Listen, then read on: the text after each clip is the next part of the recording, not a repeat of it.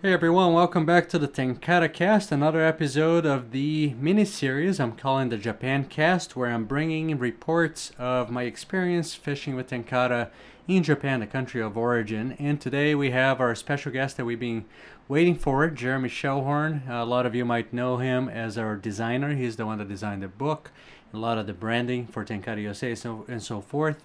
And this time he's joining me on the road for a few days. And Jeremy, welcome to Japan. Konnichiwa. Hello. Yeah, you're already picking up Japanese. No, that's as much as I know. What else have you learned? I have learned that Japanese people are very nice to people like me that don't speak any Japanese. That's a good cop-out to say that you're not studying the language, but that's not why we're here. Why did you come to Japan this time? Well, I came, number one, as a designer, I always wanted to come to Japan. Just the culture and philosophy, there's so much great design wrapped up in it, and also just from following your adventures, wanting to come here and see these places and fish these streams myself. And yeah, it's kind of a dream come true. We're in the town of Maze, where it sort of started for you in a little bit, and there I'm looking out the window at the Mazegawa River, and if everybody want to listen to the river, you can sort of hear it, maybe not. But where we're at in Japan, to me, the first impression was it sort of looks like Appalachia, like the kind of smoky region in terms of the mountains. But then the rivers are really wide and really blue, even though there's been a lot of rain. So it's beautiful here. Nice. So, how long have you been in Japan at this point? We've been about 2.5 days, maybe. Right. And took a little bit of a little while to get here, just some travel difficulties. But then there were some heavy rains when we first got here. But it was nice to you guys picked me up, and it was fun because one of the first things that we did is we stopped and saw Hirata-san and his kind of his tackle shop. yeah, so Hirata-san is the person who some of you might have read about, the Mamushi Kebari, the snakeskin fly. If you haven't, check out the tenkariose.com/podcast. I'm going to put a link to it, to the story that I did many years ago on this podcast page on the Japan Cast series. So Hirata-san ties the snakeskin fly that are kind of famous. So that was the first thing that we did in Gujo. And what else did we do after we stopped at his shop? Well, one of the neat things about stopping at his shop was seeing, he carries all kinds of tackle and for fishing for IU, which is kind of his specialty. But then when you saw his Tenkara section, it was very small. He really just kind of talked to us about his kind of views on simplicity, and for him, it was really about the color of the fly, and that was kind of cool. He really told us about, he doesn't change much in his Tenkara fishing, except for really thinking about what the sky is doing and what the bedrock of the bottom of the stream is like, and that he changes it mostly on color.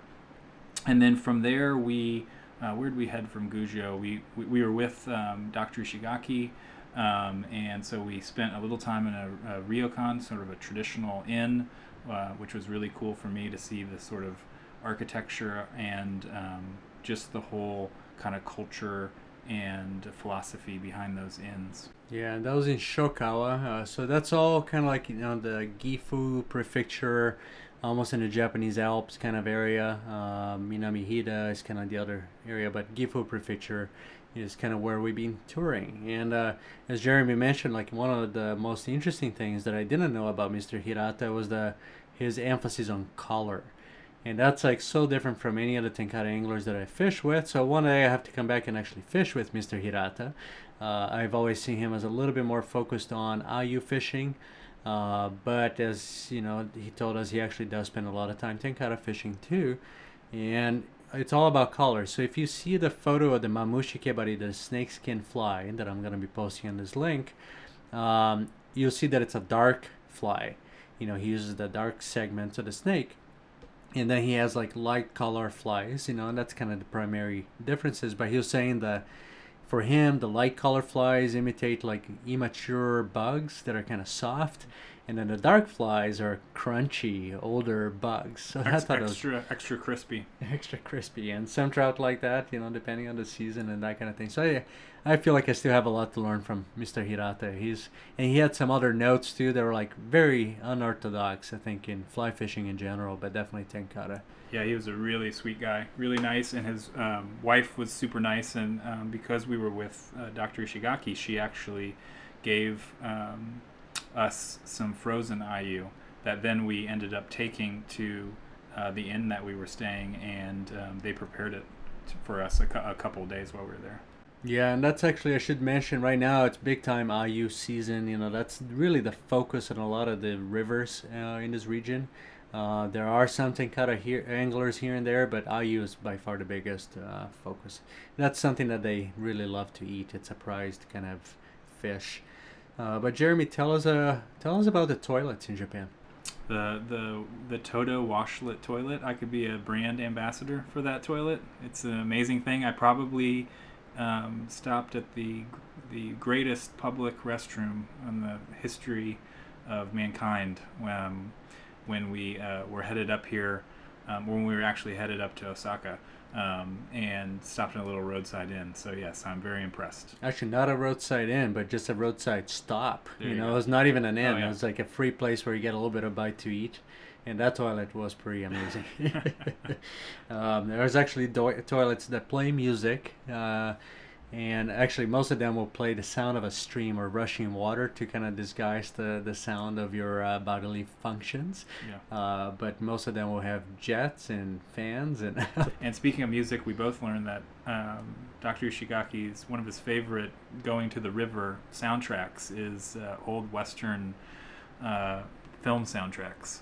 So that was pretty fun, driving to the river with him the next day after sort of stopping at Hirata-san's and him blasting some, I believe it was like from a spaghetti western or something like that. Oh yeah, I listened to a lot of that music with him on this trip, and that was new for me too.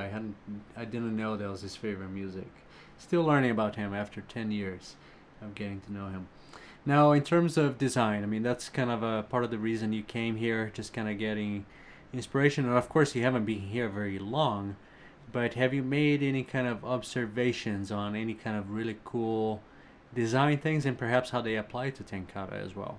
I mean, we've actually seen a lot. I kind of need to stop and sort of reflect, but one of the things that stood out is when I got here, there was a considerable amount of rain, so we had to kind of wait a day for the rivers to come down a little bit. And we went to it's actually a World Heritage Site. It was a village. I don't... Shirakawa-go. Yeah, and what it's known for is these what's called gasho, which is like which stands for sort of like the shape of like prayer hands. So it's almost like the original A-frame house, and they're really thickly thatched, some sort of grass or reed, and it was pretty cool. It was almost like the original kind of apartment tenement house. The one we were in was like 5 stories high, and which was impressive for a wooden structure. And they're beautiful, but just so simple in that the reason that they built them like that was to be able to hold the amount of snowfall that's in that area. And so again, just another example of Japanese design where it's just so... The aesthetics is so simple, but the rationale for it is such a functional rationale. There's such a reason for it. And it's really based on the environment where they're in. Like tenkara really developed for mountain stream fishing, in a way, and that place with tons of snow. And I think they said they got like 30 feet of snow, 10 meters of snow. Yeah, it's just amazing. Yeah, and from there we stopped at a really great roadside ramen place, and so there's food is also so intertwined in everything you do here, and so I have eaten really, really well. And so a few notes as well for our listeners before we kind of talk about other things, and perhaps we might run out of time tonight. We might have to have another episode before we finish the trip, which is going to be on the 5th of this month. We leave on the 6th. But I mentioned on my last episode that Dr. Shigaki's tenkara has been getting a little bit more complicated. Like when we went to Hokkaido, he was using multiple different flies, like dries and nymphs. And we did talk to him about that a fair amount, actually. We did a video interview that I'm hoping to publish sometime soon. And Jeremy was there as well. Do you recall, Jeremy, why, like, about his fishing, like how it's been changing, or why he might have tried different flies? I think for him it was more of a location specific change. So he has been changing up more, but it was really because of the particular context or what was happening on the stream or wherever he was that was changing it up. But I think it's also just another example of how people learn different things, they try new things. I mean, when you've got such a simple setup, it really does kind of inspire some creativity. Yeah, and the other thing too with that question to him was, I asked him many different questions, of course, but I asked him, has his fishing, has it changed in the last 10 years? And he said, of course, it has changed a lot. He's had a lot of different experiences. And of course, part of that has been fishing a lot in the United States. He's come just about every year to come fishing. So he specifically mentioned a trip where I took him to Wyoming. We're fishing some relatively tough rivers that I've caught a lot of fish using tenkara flies. But on that particular friend, we were with our late friend, Doug Haggard.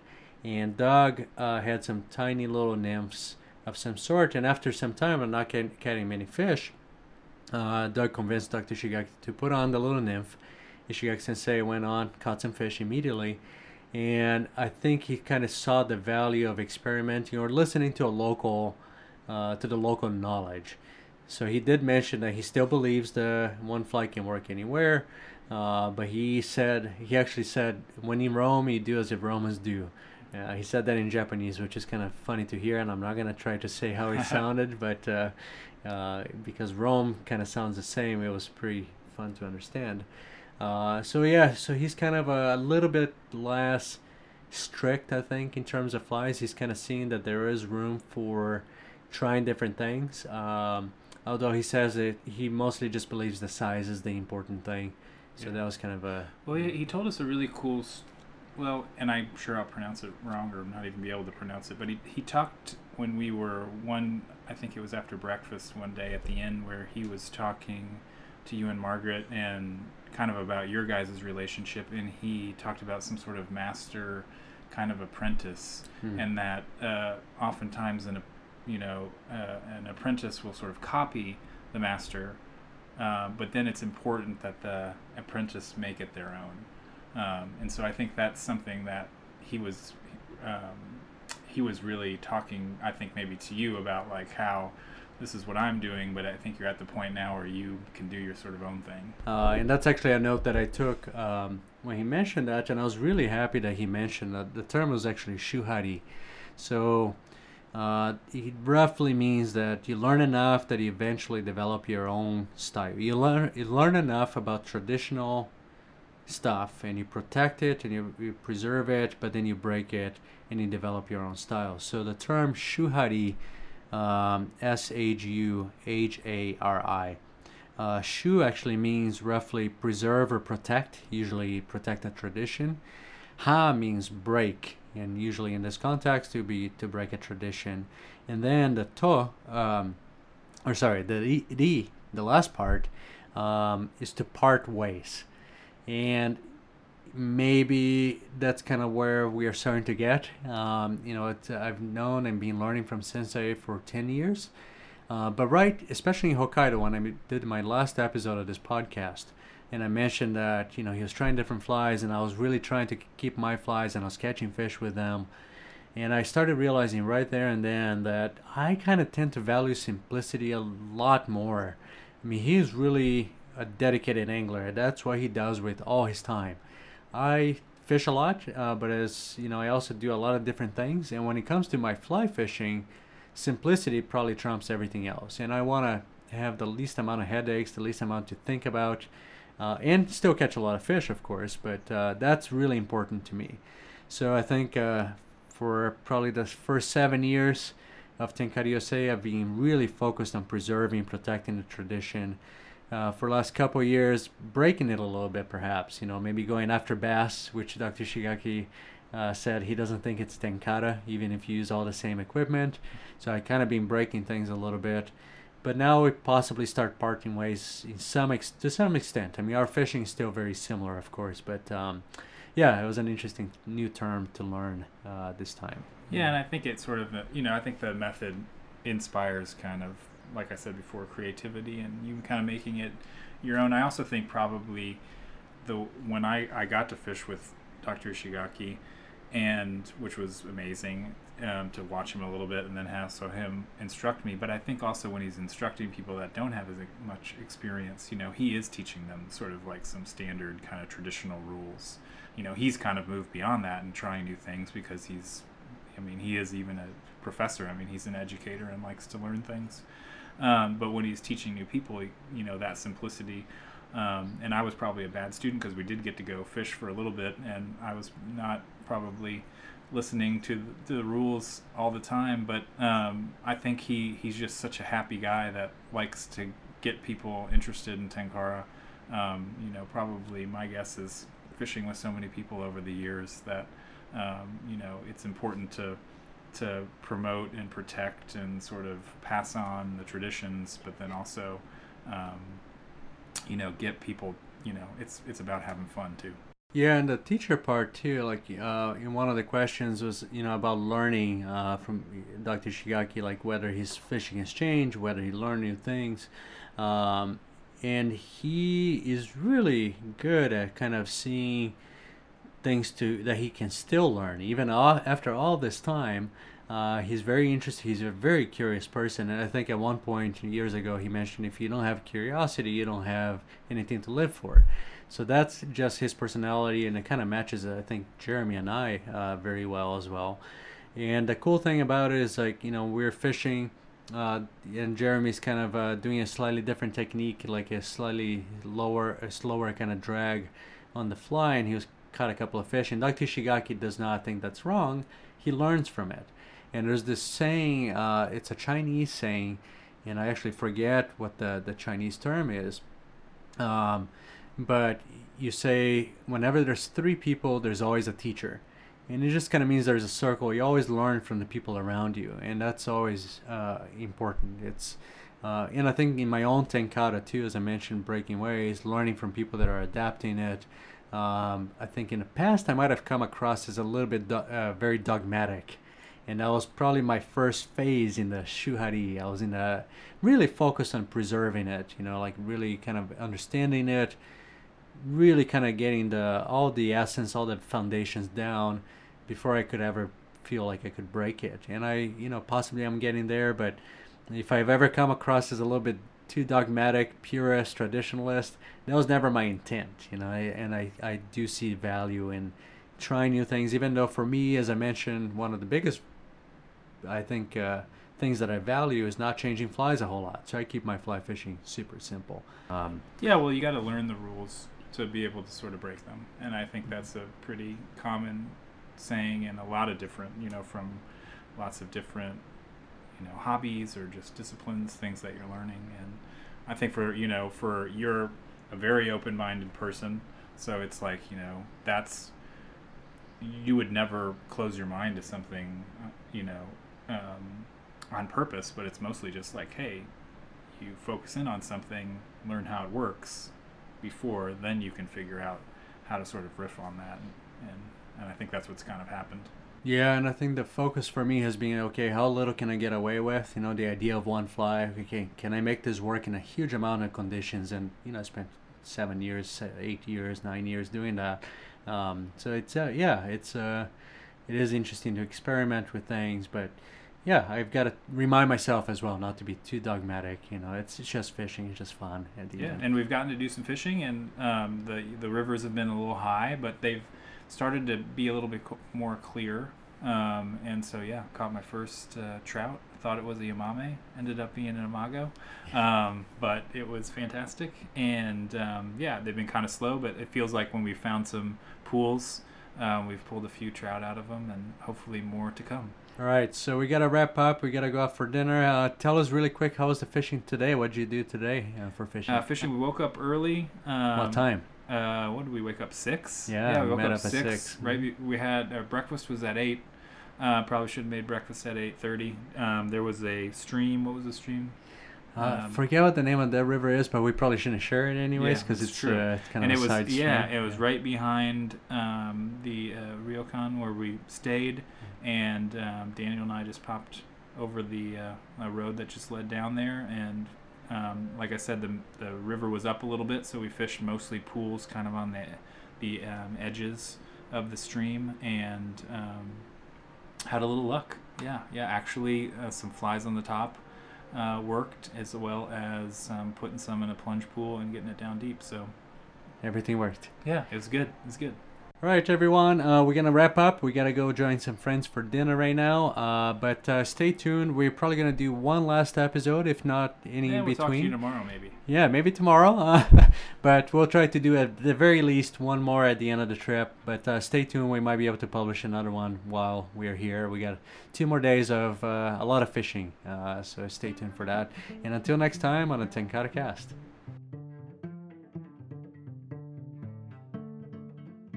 And I'd like to extend a special thanks to Nikogawa Takenobu for allowing us to use his music on his podcast and our videos.